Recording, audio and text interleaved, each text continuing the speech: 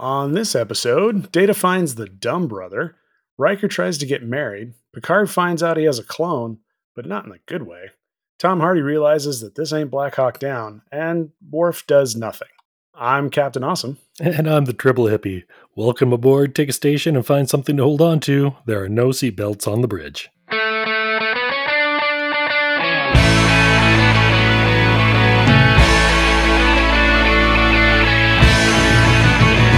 Captain's log, Stardate 8/3/2016.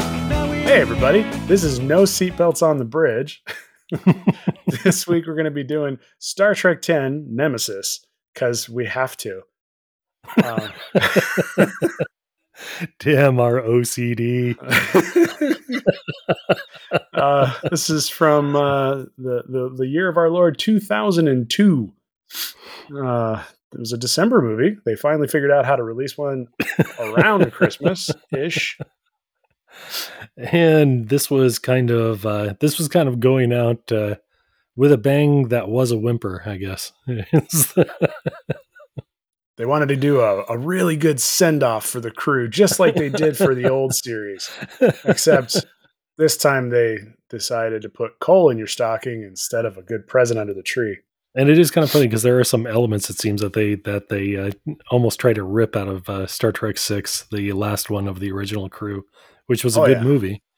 Well, I think that's probably got to do with there was lots of tropes, right? And yes, that's a good one. We should use that.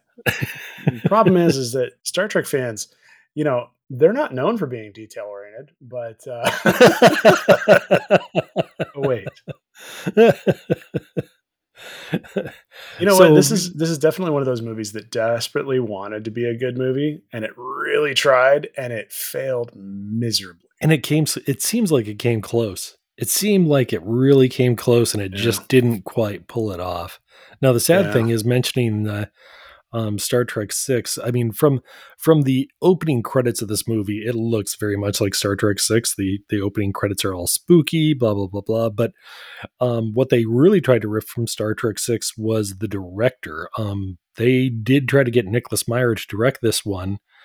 And unfortunately, that didn't happen because he wanted to rewrite the script. And the script was written by John Logan. John Logan is the guy who wrote Gladiator. He wrote Skyfall and Any Given Sunday. So he's a guy who has some conies in Hollywood as far as his writing skills. And they promised him they would not monkey with the script. And that's why Nicholas Meyer did not direct this film. See, I just saw Rick Berman approach Nicholas Meyer, and he was like, "And who the hell are you?" Because I would after some of the things that he had been asked to do already. Told you I lost your number. I meant it. So yeah, the directing of this was just weird. I mean, first of all, and who knows what the actual truth of it is, but the rumors are that both Frakes and LeVar Burton both volunteered and were told no. However, one source did mention that Frakes didn't really want to do it because he thought it would typecast him only as a Star Trek director, and how awful that would have been. We probably wouldn't have ended up with a Thunderbirds movie if he had directed this one. So, wow. Dodged a bullet on that one. You know what? I really like the Thunderbirds movie when they made it in the 60s with marionettes. It was great. Now, the one that he did, not so much. Have you seen it? Yes, it's terrible. Oh! Now I'm interested. I wasn't interested before, but you said that. Now it's real bad. Now I think I'm gonna have to watch it. Listen, I love Frakes. I love almost everything he does. I'm currently binging through the Leverage series. And yes, there's great stuff in there. I mean, don't get me wrong; it's campy as all get out, but I love it. Thunderbirds? Nope, that's not a feather in the cap.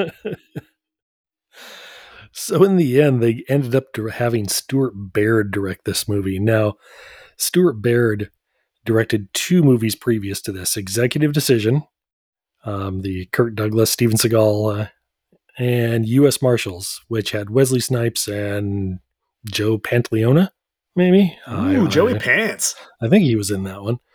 So he only had 2 other films before they had him direct this, and he was not a Star Trek fan. This is one of those instances where you're kind of wondering, why are you doing that? And the excuse is always, we wanted a fresh look, but there was nothing fresh about this. No, listen, when it comes to directors, you bring in somebody for a sequel who knows and loves the property. Yes. The only reason they don't do it is because it's cheaper, because they can tell somebody who doesn't understand the property, hey, listen, this is how you're going to cheap out on this, so do it this way. And they go, oh, okay, well, I guess it doesn't matter. That's There's a no very transporter good effects? point. I don't care. That's a very good point, because one of the articles I read said that they actually put $10 million less forward for this film than they did the previous one, Insurrection. And at the same time, almost a quarter of that was taken up just by Patrick Stewart. Yeah, he just came off of X-Men. Yes. That had to have boosted his cost significantly. Reports were he made more off of this movie than he made in all 7 seasons of the television show combined. Wow. And I I'll can't bet fault he's the guy. even I making mean, more out of Picard. The odd thing is, this is the first one that he actually serves as a producer on.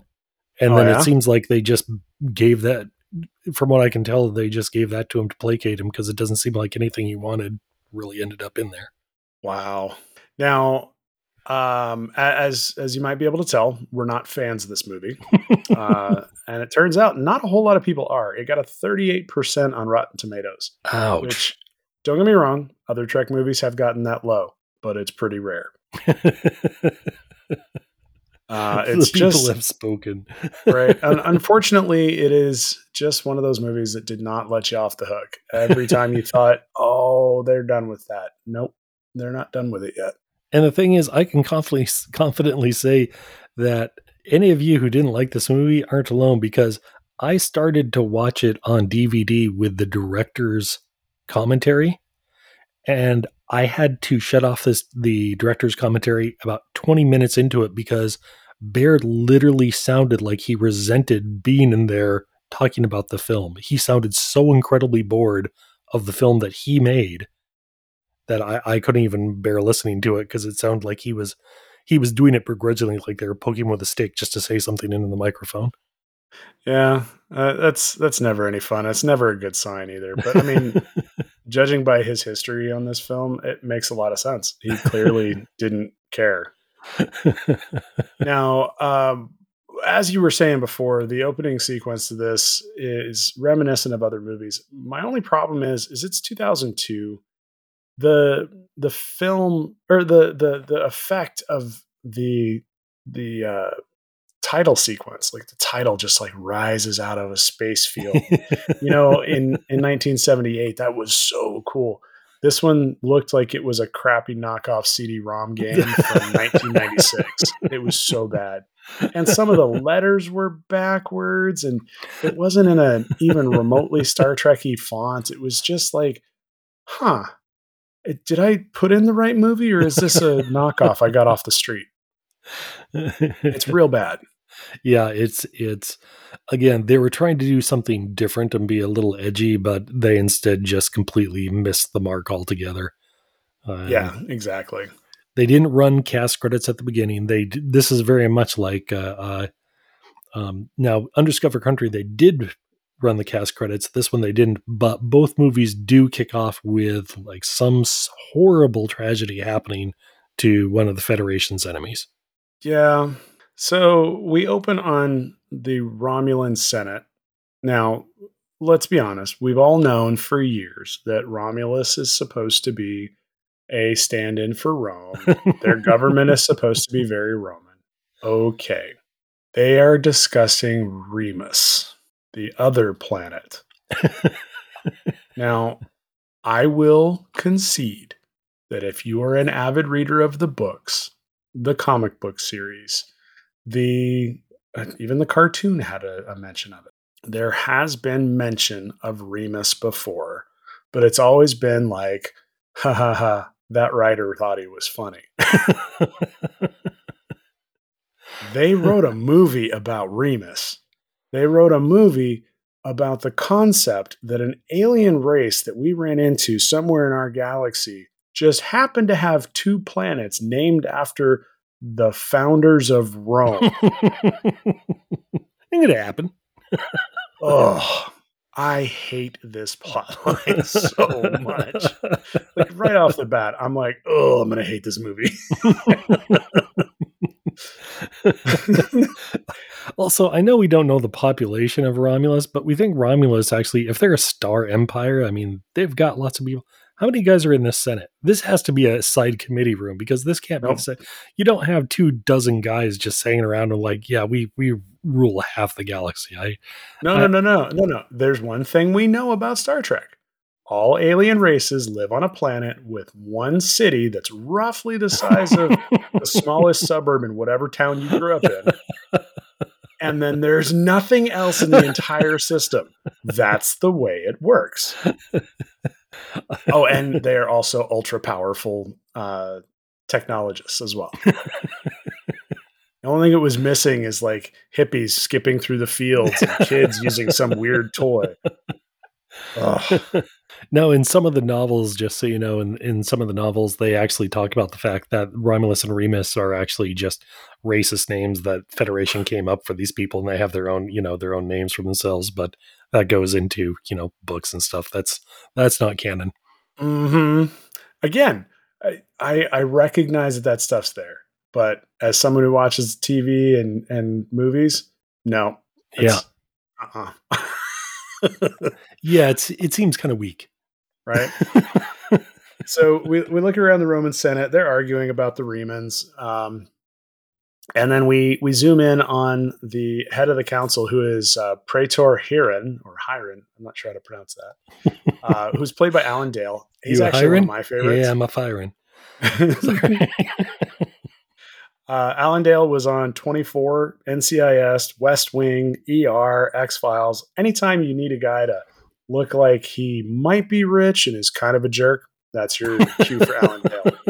And then my personal favorite, he was on Lost, and he was amazing. Who did he play on Lost? Rich guy, kind of a jerk. Oh. And man, did he pull it off.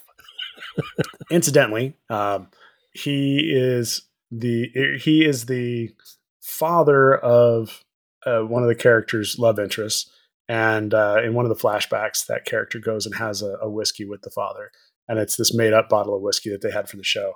I actually printed out labels and put them on some Macallan at one point, so that I would have a bottle of their whiskey. And then it's wow, that's a dumb story. No, I thought it was. I liked it. I like that story. So the camera pans over and we see the Lady Romulan, Telora. And Telora decides that after all the, we start off in the military is in arguing with the Praetor about, you should do things our way. No. And just normal politics. And after the military walks out, Lady Telora says, oh, I got to go do something. She leaves the room and her weird little purse. I've got to go powder my cranial ridges. I'll be right back.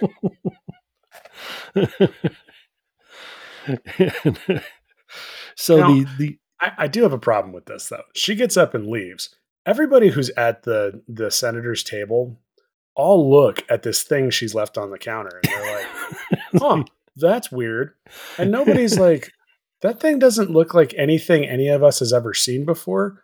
And she just left it behind in the Senate. Maybe that's not a good thing. Okay, no, so she said she was going to powder her nose, and that looks like her makeup kit. That's the only thing I can figure that thing is. So it opens up, and as you were saying, a green helix, I guess, starts emanating forth from it. Yeah, and boy, it's not a great effect. Okay, is it not a great effect in 2022, or is it not a great effect in 2002? I honestly remember thinking at the time it was not a great effect. For 2002, even it was. They should have hired ILM for this. Yeah, it was a little raw. Now, the funny Now, thing is this whole scene was supposed to be much longer. In fact, the entire movie is supposed to be almost an hour longer than what we actually see, if you can believe that. oh, thank God. But they actually had, there's a bunch of scenes that were written about the politics of Romulus and really dealing into the culture and stuff like that. But I kind of think after the Star Wars prequels, somebody might have learned that science fiction movies centering on politics might not be the way to go. Right. There's only 2 of us that like that, and we're right here. Come on. We really want more debate before they go pew pew. So, just to set the scene a little bit, everybody who left went through the iron gate that separates this chamber from the hallway outside. There are guards standing outside the door, and the senators are all sitting in there and staring quizzically at the green thing rising up into the air. That's weird.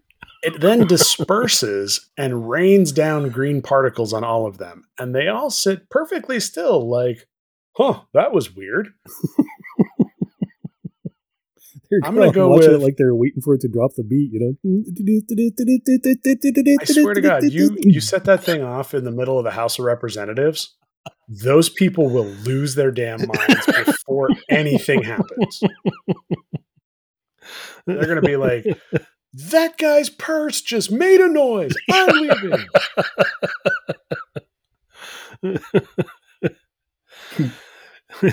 So the green stuff rains down on everybody and basically turns them all to, I don't know, rock, ash, something.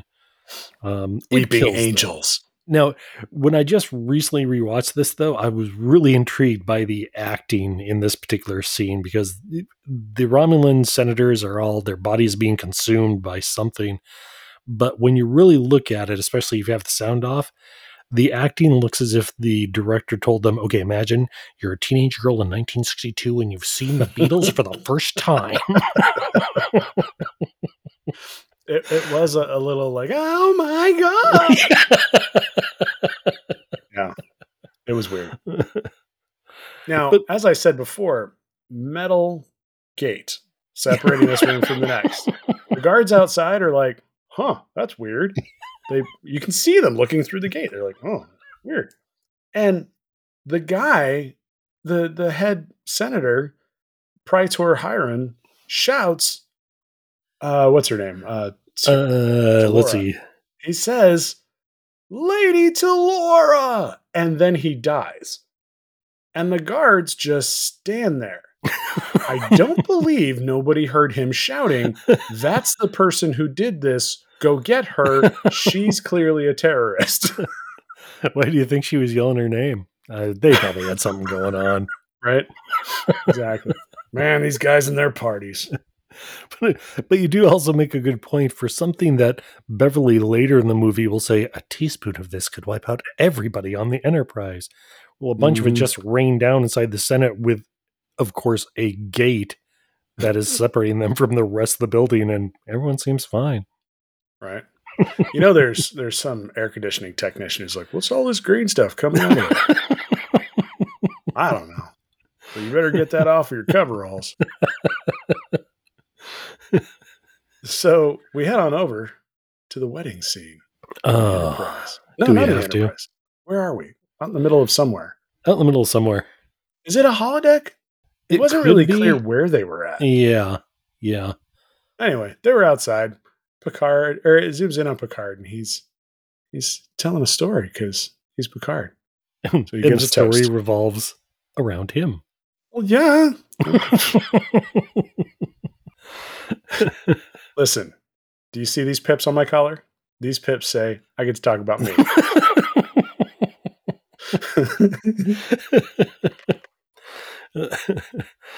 So I do like that we get a very famous line here. Shut up, Data. Which, let's be honest, we've been wanting to say that for a couple movies now. Yes, Data and Picard have to rekindle their Abbott and Costello a bit for people. Okay, so here's the thing, though. Okay, Riker's getting married, and he's leaving to go take command of the Titan. Now, after the number of times that they have, quote unquote, pulled out the big chair for William Riker and he never sat down, I really wonder. I want to see the movie about what it was that finally made him, you know what, I can't do this anymore. We already saw it. It was called Insurrection. Picard put on his civilian clothes to go fight F. Murray Abraham. And when he did, Riker and Geordi were the only ones who stayed back on the bridge. And I'm pretty sure that's when Riker was like, you know what? If I've told that dude once, I've told him 1,000 times. Don't leave the ship. I'm done. I'm out. I'm not doing this anymore. You know what I had to do last time? I had to eject the goddamn core. I am not waiting around for him to crash this ship again. Little would he know.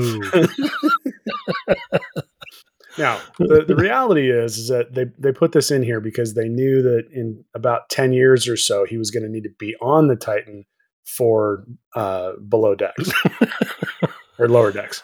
I have to say, I'm a big fan of Lower Decks Riker. Oh, yeah, he's awesome. But yeah, this whole wedding scene, I'm not sure what the idea behind this was. I guess the solidifying the theme of family, but we get to see Wesley in the background, so you know he shows back up.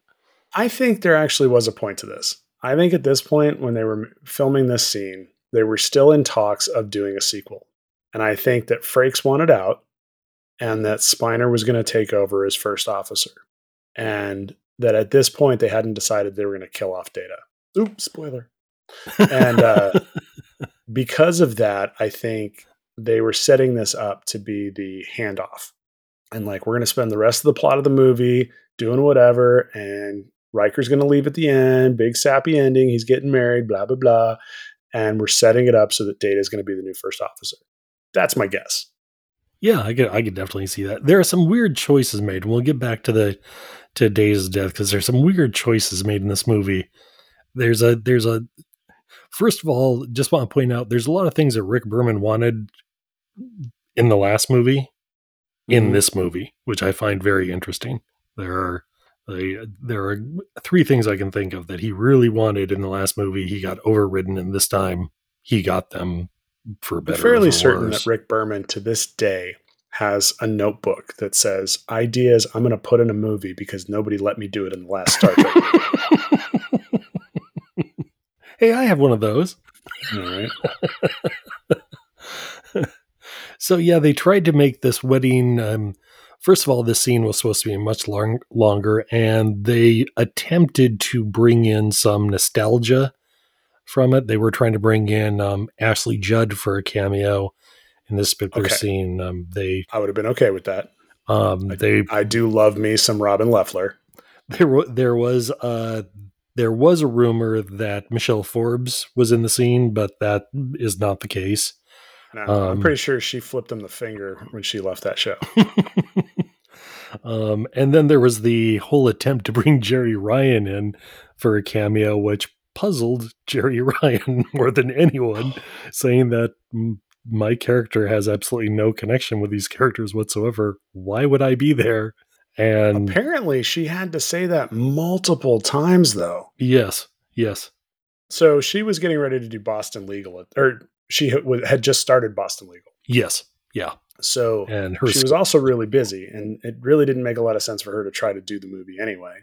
But then also he was like, you know, you're going to be talking to the people on the ship. And she's like, why?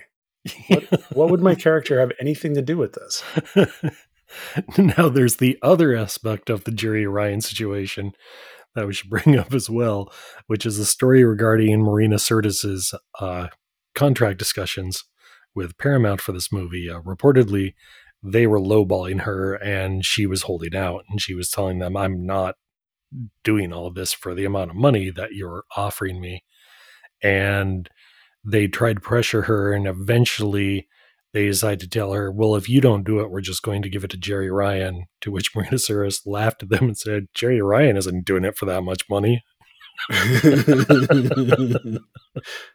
Yeah, So Jerry Marina was Ryan back may in the not movies. like the fact that she gets exploited on every episode of every show, but I'm pretty sure that she knows how to get paid for that exploitation.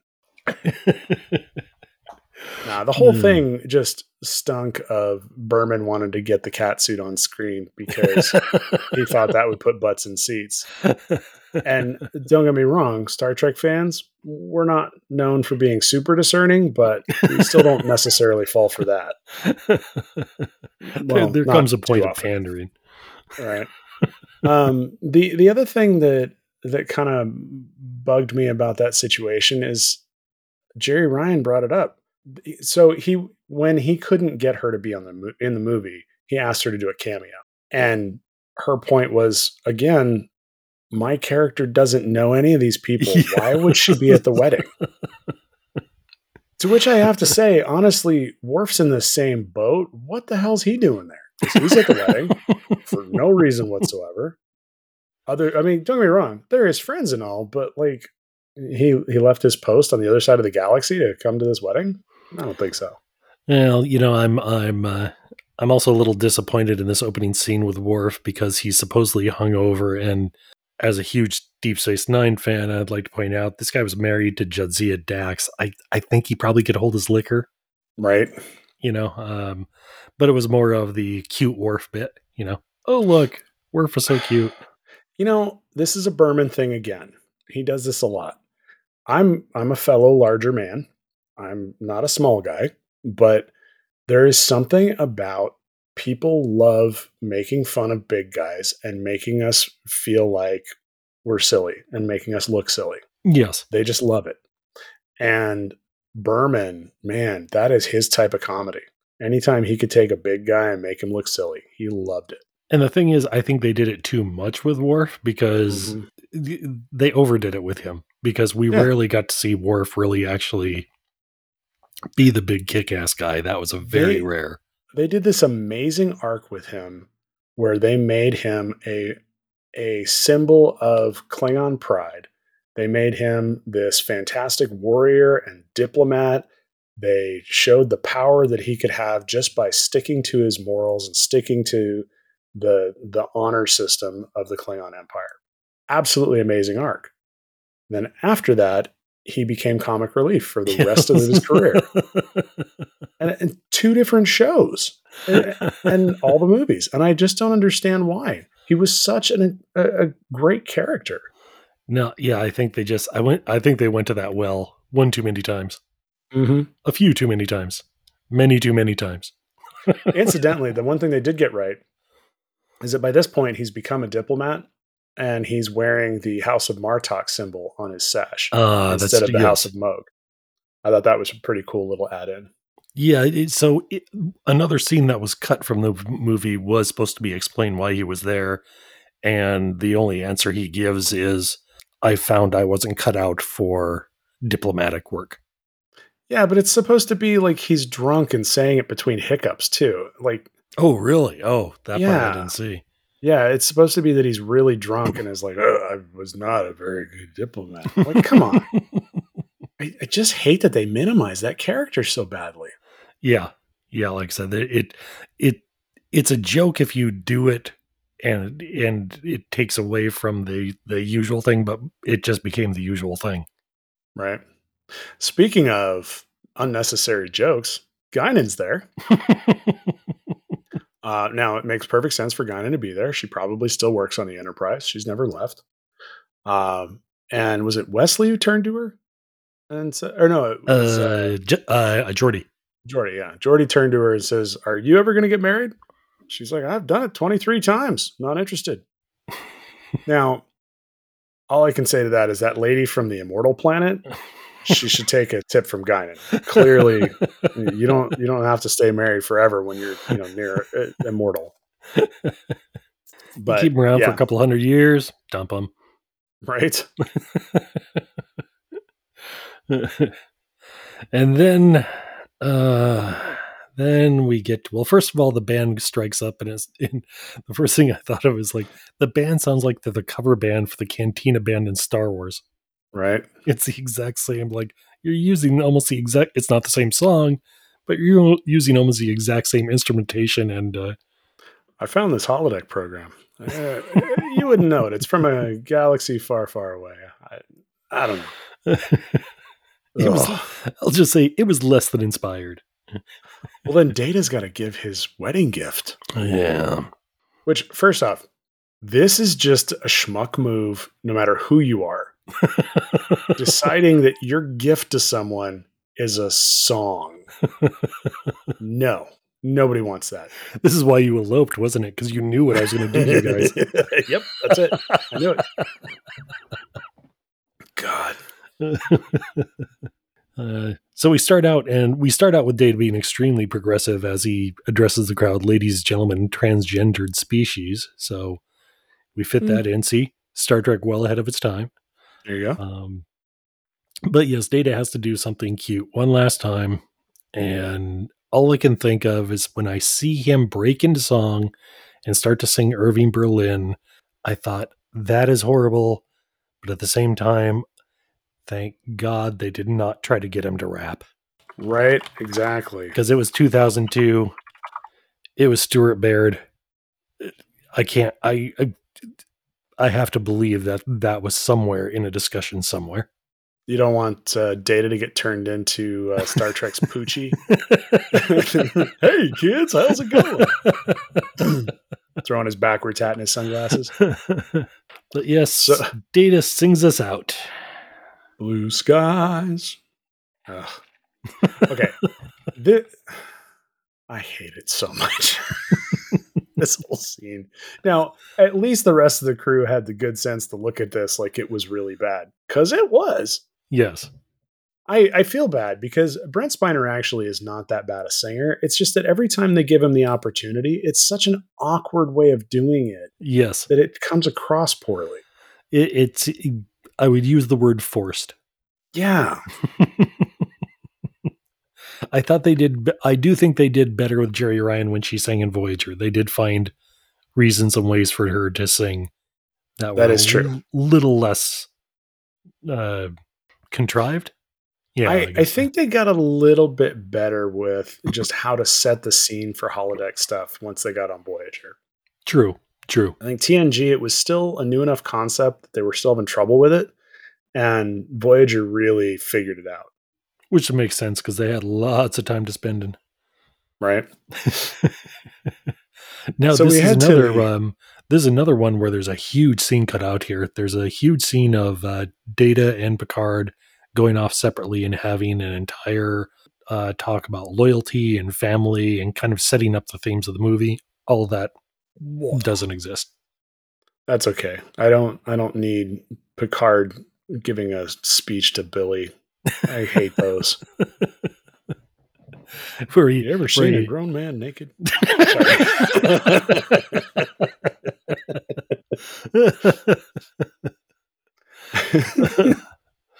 So after the wedding, we see the Valiant crew on the Enterprise E, which looks like a giant flying spoon. It does. But it's a snappy looking spoon. I mean, look at those nacelles. They're swept back. Why do they have to be so long? Because that makes them faster. I don't know. Yeah, didn't you see the speed holes down the side? It wasn't that much faster than the D. I never did understand. Man, why do you have to have the Enterprise E? It's the Enterprise R type. So they also have all the triangular stuff everywhere. Now, I might have mentioned this before in the last episode, but something always strikes me about the Enterprise E's triangular surfaces. There is an episode of the comedy show The Office where they are trying to sell these pads that their company has developed, and instead of being rectangulars, they're all triangular. The pyramid. Exactly. We harness the power of the pyramid. And I can't help but think that one of the writers for The Office was a Star Trek fan and felt the same way we do about the bridge of the Enterprise E. When all else fails, make a triangle. It'll freak everybody out. So they're just chit-chatting on the bridge, and Riker's like, yeah. When we have the wedding, we're going to have to be naked. No clothes. Gross. Because now in my head, you know what I have in my head? Huh? I have Riker naked in my head. That's not okay. I couldn't help but think, does Mr. Mott do manscaping? And yeah, that's... Picard's like, give me the high and tight. I just assumed this was a nod to Roddenberry. Can we throw in something about nudity in there? Just right. For Gene. There's an alien species that when they get married, they're naked. Thanks, Gene. We told you not to come in here anymore. My wife's going to play one of those people. Okay, thanks, Gene. Gene? Yeah, right? Hey, we could all use coffee, Gene. Could you get us coffee? Now, incidentally, this is the perfect movie for Lwaxana Troi to be around. And she's not, because True. She was off filming Andromeda, which was also another Roddenberry project that he couldn't get off the ground while he was alive, and she managed to get it done. To do it. And it ran for what, like 9 years or something? That long, really? That was the Sorbo one, right? Yeah. Yeah. He's rather disappointing too.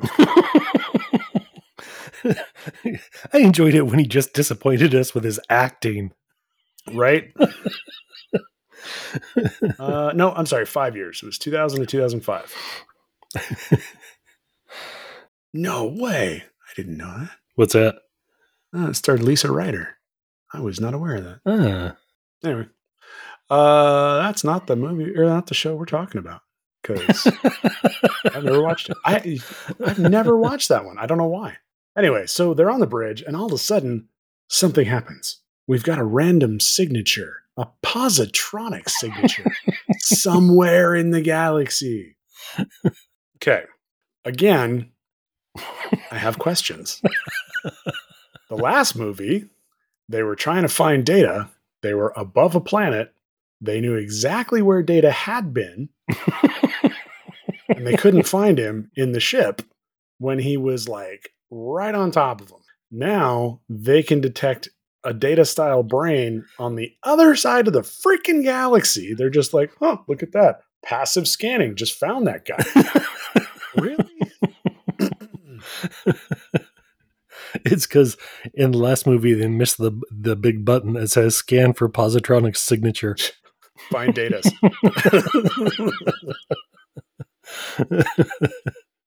Last movie they were like, we're never losing Data again. Let's put in a passive data scan. So at least by telling us, okay, there's something weird on this planet, we're going to have to go there, and we establish this planet is close to the Romulan neutral zone. So as this will set up, this will push back against the normal trope of you're the only ship in the area. They actually give a reason for them being someplace, which is unique in a Star Trek movie. Right. There's actually a reason for you to be someplace. The Enterprise is the only ship in the galaxy.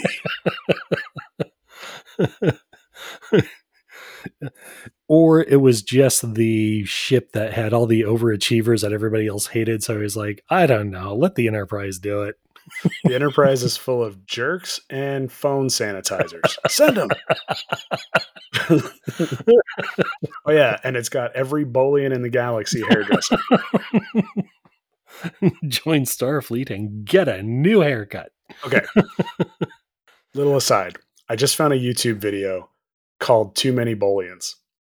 And it is straight up, somebody went and looked at TNG and noticed that all the barbers on TNG are Bolian except for one. There are 5 barbers in the entire series, and 4 of them are Bolians. Only one of them is Mr. Mott, and then there's 2 other guys who are supposed to look like him. I saw the 2 other guys too. Yeah, just recently. And then there's another guy who's a Bolian who looks nothing like him, and then there's one human. So the person who made the video was, of course, begging the question, what is it about Bolians that makes them such good hairdressers? And again, I go back to the theory. What did the Bolians do? Because they're always in the service sector. I don't know what it is, but they're never in command. They never have any. They're never like ensigns. They never have anything remotely resembling a good job at Starfleet. They've always got the job that's like, well, I mean, I guess it's okay. Gotta love the Bolians. Speaking of Barb is just a weird thing.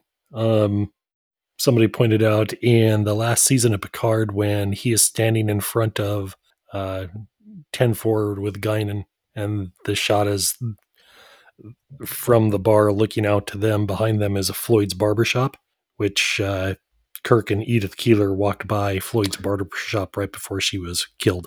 I did read that, yeah. And it's actually the Andy Griffith Floyd's barbershop, isn't it? I was wondering about that. No, I think it is. That when Kirk walked past it, it was actually the one from the show. Oh, okay. That would make sense. I'm going to have to look that one up. I think that's right. It could be that I'm making it up too. But you'll never Hey, if you're going to make know. up anything, make up good things about Floyd. So, Right. yeah, I have no problem with that at all. It's established, it's canon. That's the way it is. So then our creepy music starts up. Yeah, I will say Jerry Goldsmith does a good job. The music on this movie actually is pretty darn good. Honestly, he did a pretty good job. Despite the movie being kind of a dumpster fire, the music was actually really quite good. Fortunately, this was Jerry Goldsmith's last movie. Yes. He, however, did the music for the motion picture, number 1, and he did the music for this movie. So his career was pretty well bookended by doing Star Trek movies, and he bookended the Star Trek movies. So, you know what? He could have put in a polka, and I would have been totally fine. Also, Geordi's on the bridge, and I was watching really closely because he kept looking up and looking down and looking up and looking down. I'm like, no, he's got his bionic eyes again.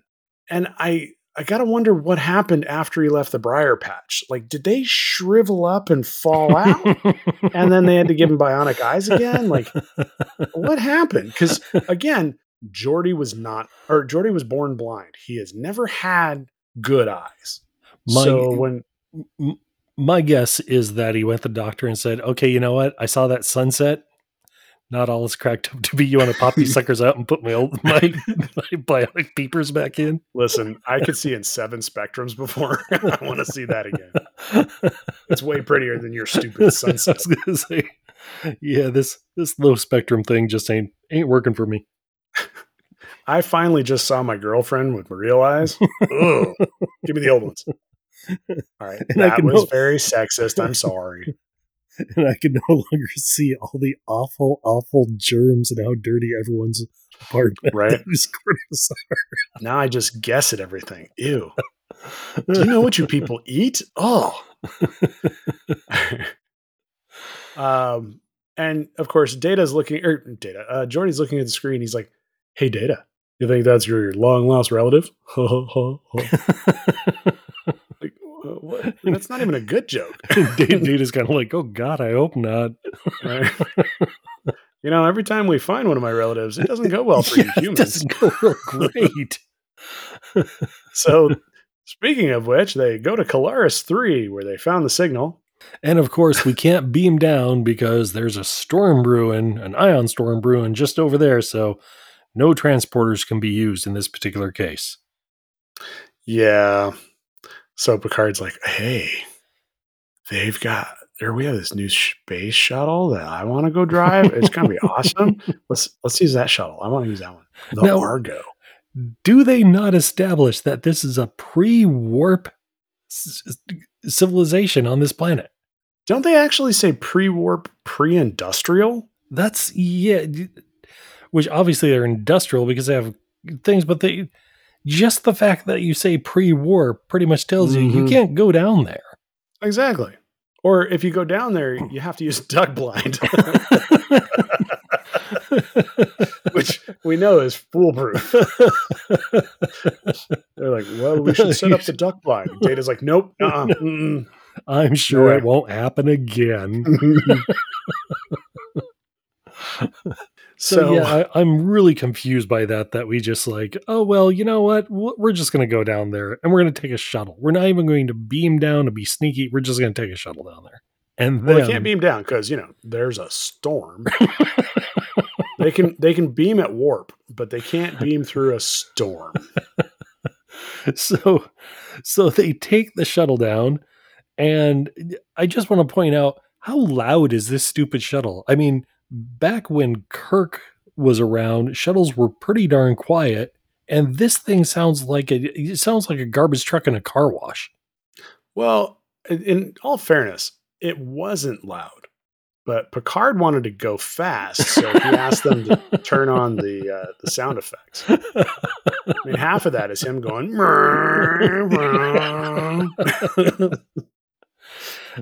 He keeps shouting, "Fast and Furious! Fast and Furious!"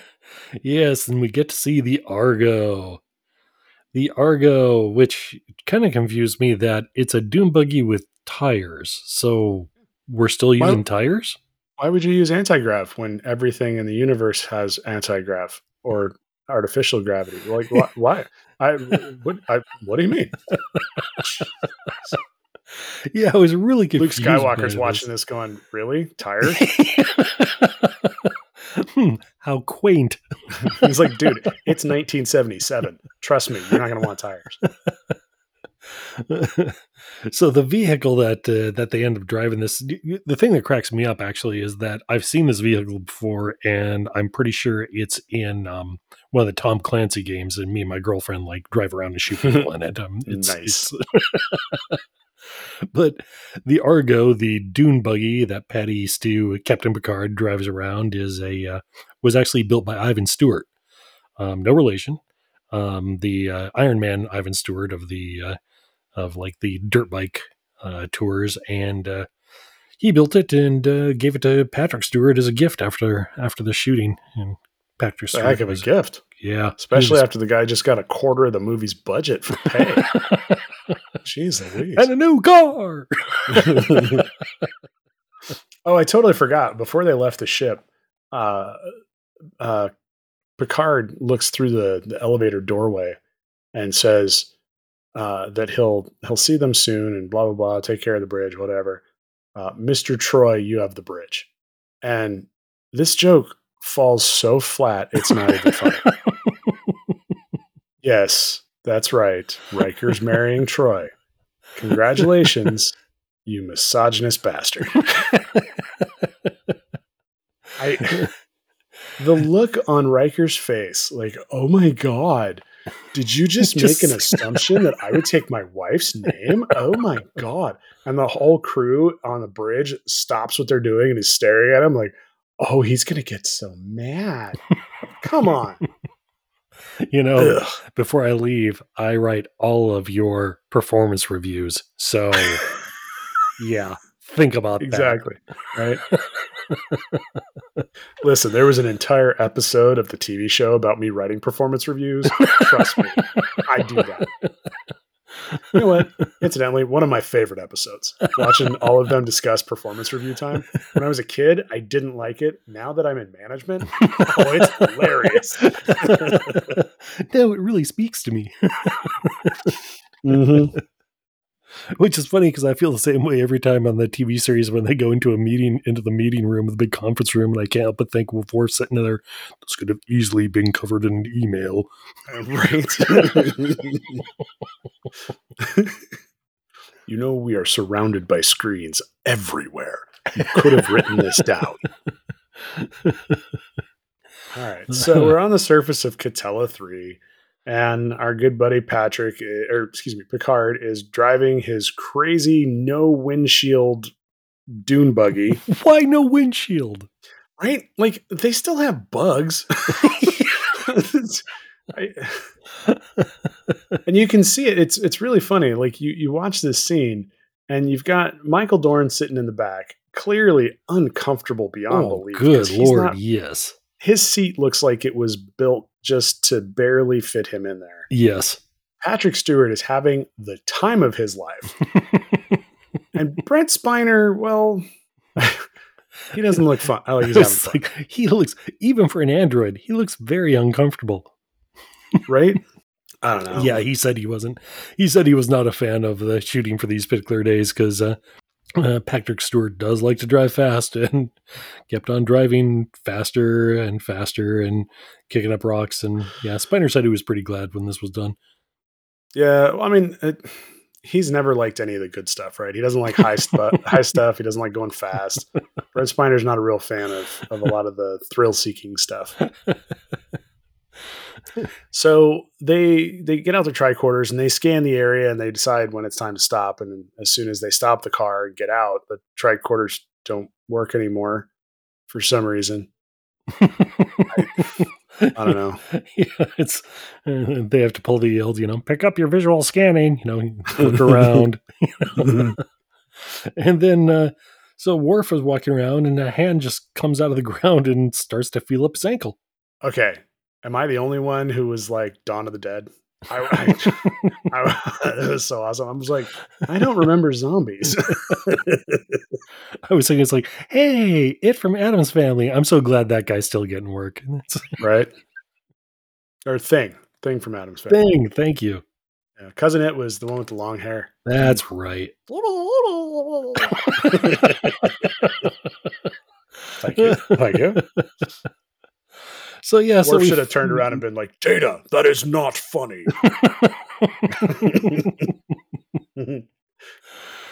So yeah, we just have Android just laying around. I love that Worf picks up the arm and Data's like, it is a robotic arm.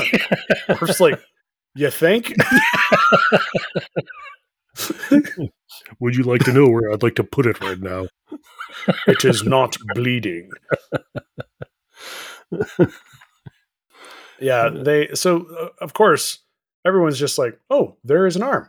Let's go find all the other pieces, because of course there will be an entire android here since we found a dismembered arm. Because that's the way that the galaxy works. I will say, they managed to gross me out with robot parts.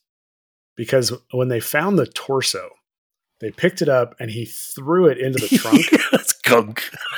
Well, no, it was clearly made out of partially ballistics gel. Yes, because when he threw it in there, the whole thing kind of wiggled like old meat. I just kept hoping that when he found it, it wasn't fully functional.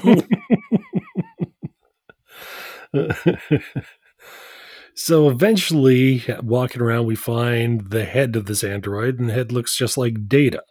And stamped on the side says, not from 1899. Which, yes, again, after finding Data's head under San Francisco, we start to worry about Data's head pollution all over the galaxy. How much of this is there? Do we need to be concerned? I'm telling you, if anybody from Lower Decks listens to this show, please, please, please let there be an episode where they open a random closet and it's full of Data heads. I need this to happen. Be the old soccer ball trick of trying to close the door and keep them all inside. Yes, absolutely.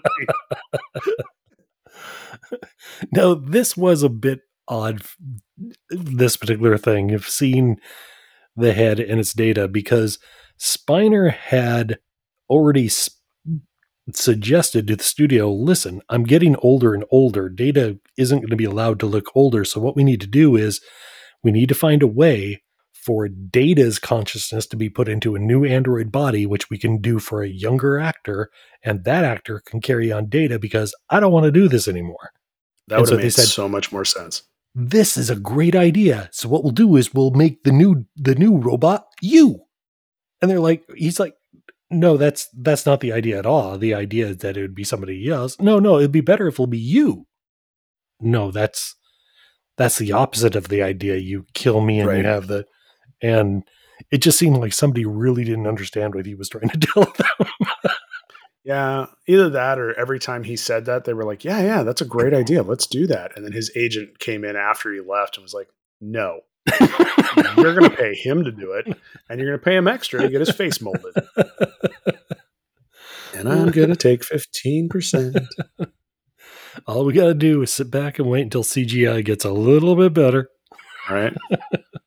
I don't know. Well, it's about this time. It was about that time, the Loch Ness Monster. It was about that time that a whole bunch of other dune buggies showed up with guys shooting guns at them.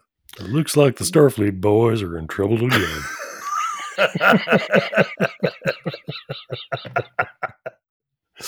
Okay, so Kids yes. today, they just won't get that joke.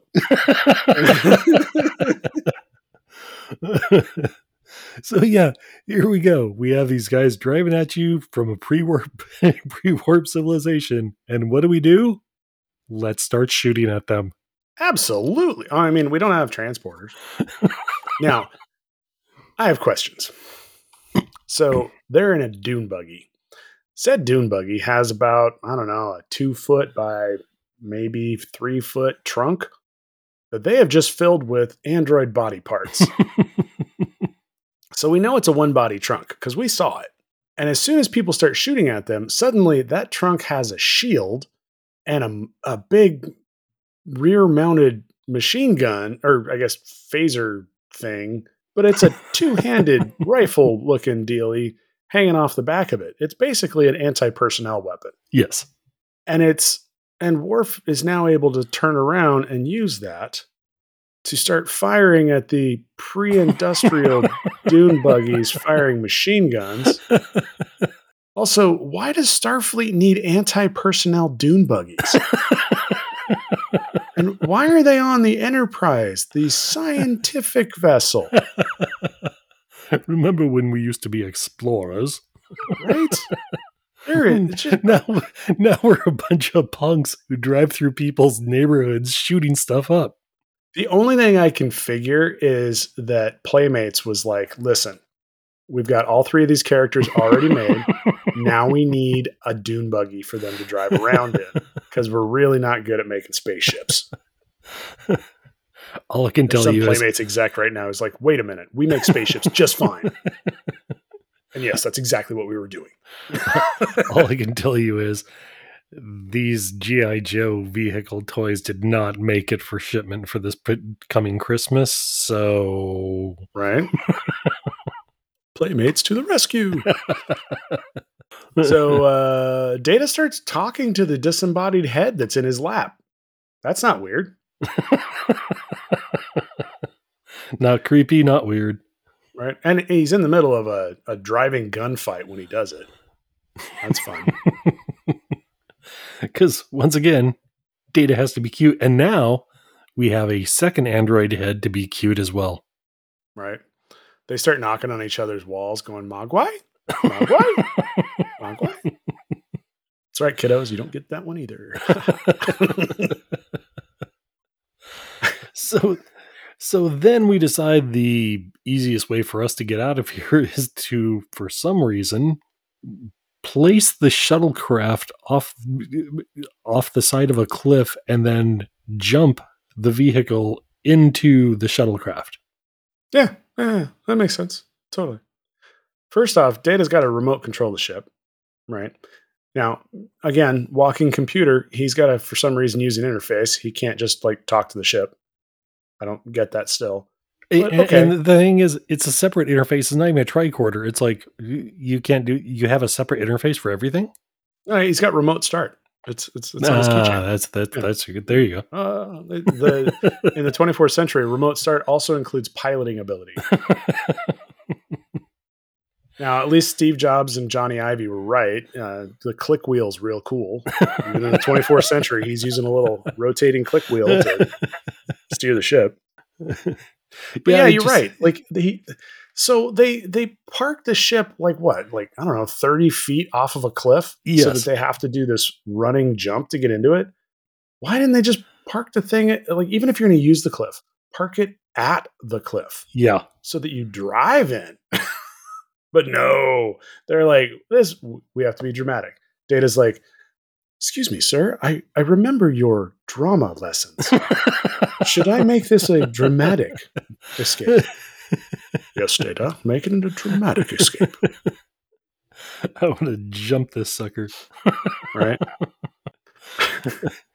So they jump it, it lands smack dab in the back of the shuttlecraft, and they escape and fly up in the air with the pre-warp society going, what the hell was that? Right. And they were worshipped from that day forward. I want to. This is an episode discovery I want to see. What happened to these people and where are they now? Right? Exactly. I want Picard to go back there. Because he needs to find a chip that fell out of B4. Oh, I'm writing season 3 right now. Here we go.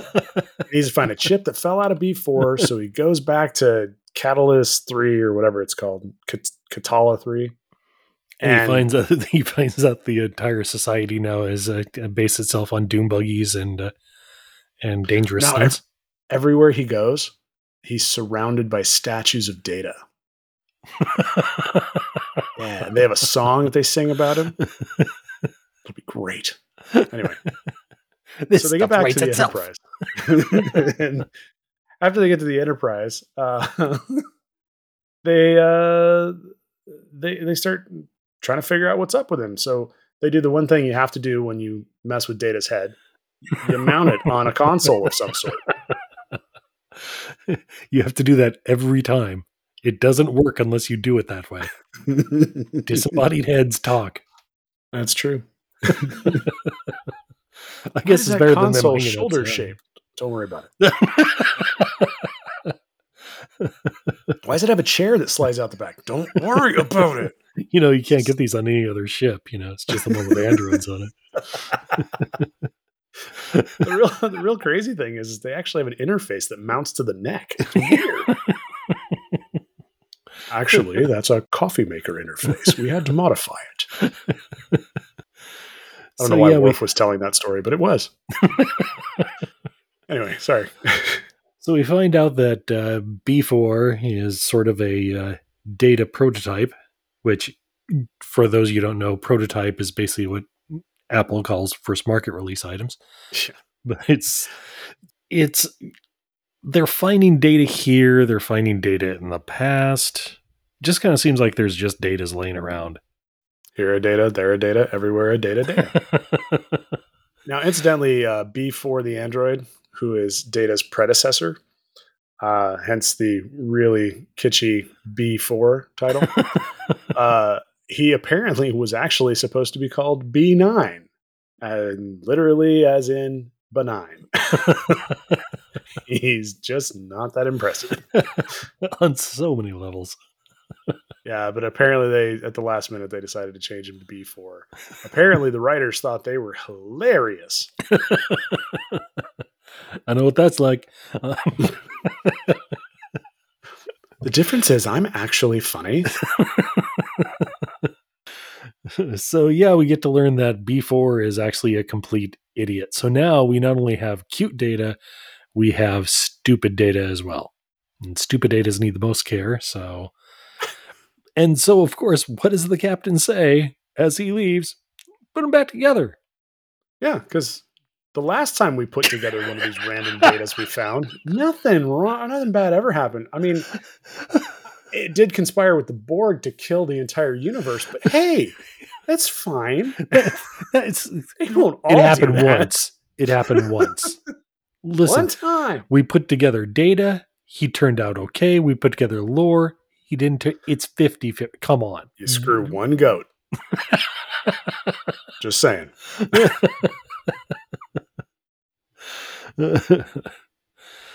And now we give. Oh, yes, go ahead. So they put him back together, and as he leaves, he decides he's got to make a phone call. So he's going to call the only person he can, which is his friendly neighborhood admiral, Catherine Janeway. I don't understand this. Catherine Janeway was supposed to be such a huge fan of James T. Kirk, and she failed to avoid his one big mistake. She became an admiral. I'm so thankful I'm so thankful they sent Cisco off to another dimension before making him an admiral. It just seems like that's what they do to everybody. We miss you, Ben. Yeah, no, it's absolutely true. But hey, at least we got to use another trope that has been used in other movies again. So how would you put this? The blah blah blah blah blah blah blah. How would you like to represent us and Yes. talk to the bad guys.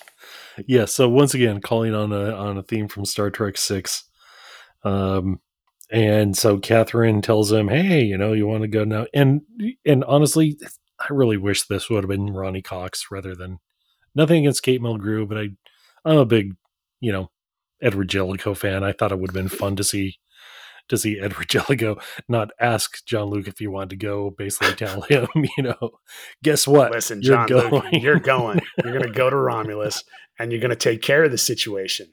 Because if you don't, I'm going to come out there and I'm going to break my foot off. Oh, get it done, John Luke. All right, so this is probably a good spot for us to break. We are on the precipice of the mission beginning. We've talked way too long. What's that? So we're going to Romulus. We didn't say that yet. Oh my goodness! Don't give away the secret. So we've talked too long, so we'll have to stop right here, and we'll talk about the rest next time. We'll see you. Thank you all for joining us. Adios, and see you soon. I would like to take a moment to say thank you to our friends over at 5 Year Mission for the use of their song "Beam Down" as our intro and outro. Please make sure you head on over to 5yearmission.net. You will find a song for every episode of the old series, broken up into albums representing each season. That's amazing. It's great stuff. And you can also find them on Apple Music. Look for 5 Year Mission. That's it for us. Thank you, everyone, and we'll talk to you next time. See you then. Bye.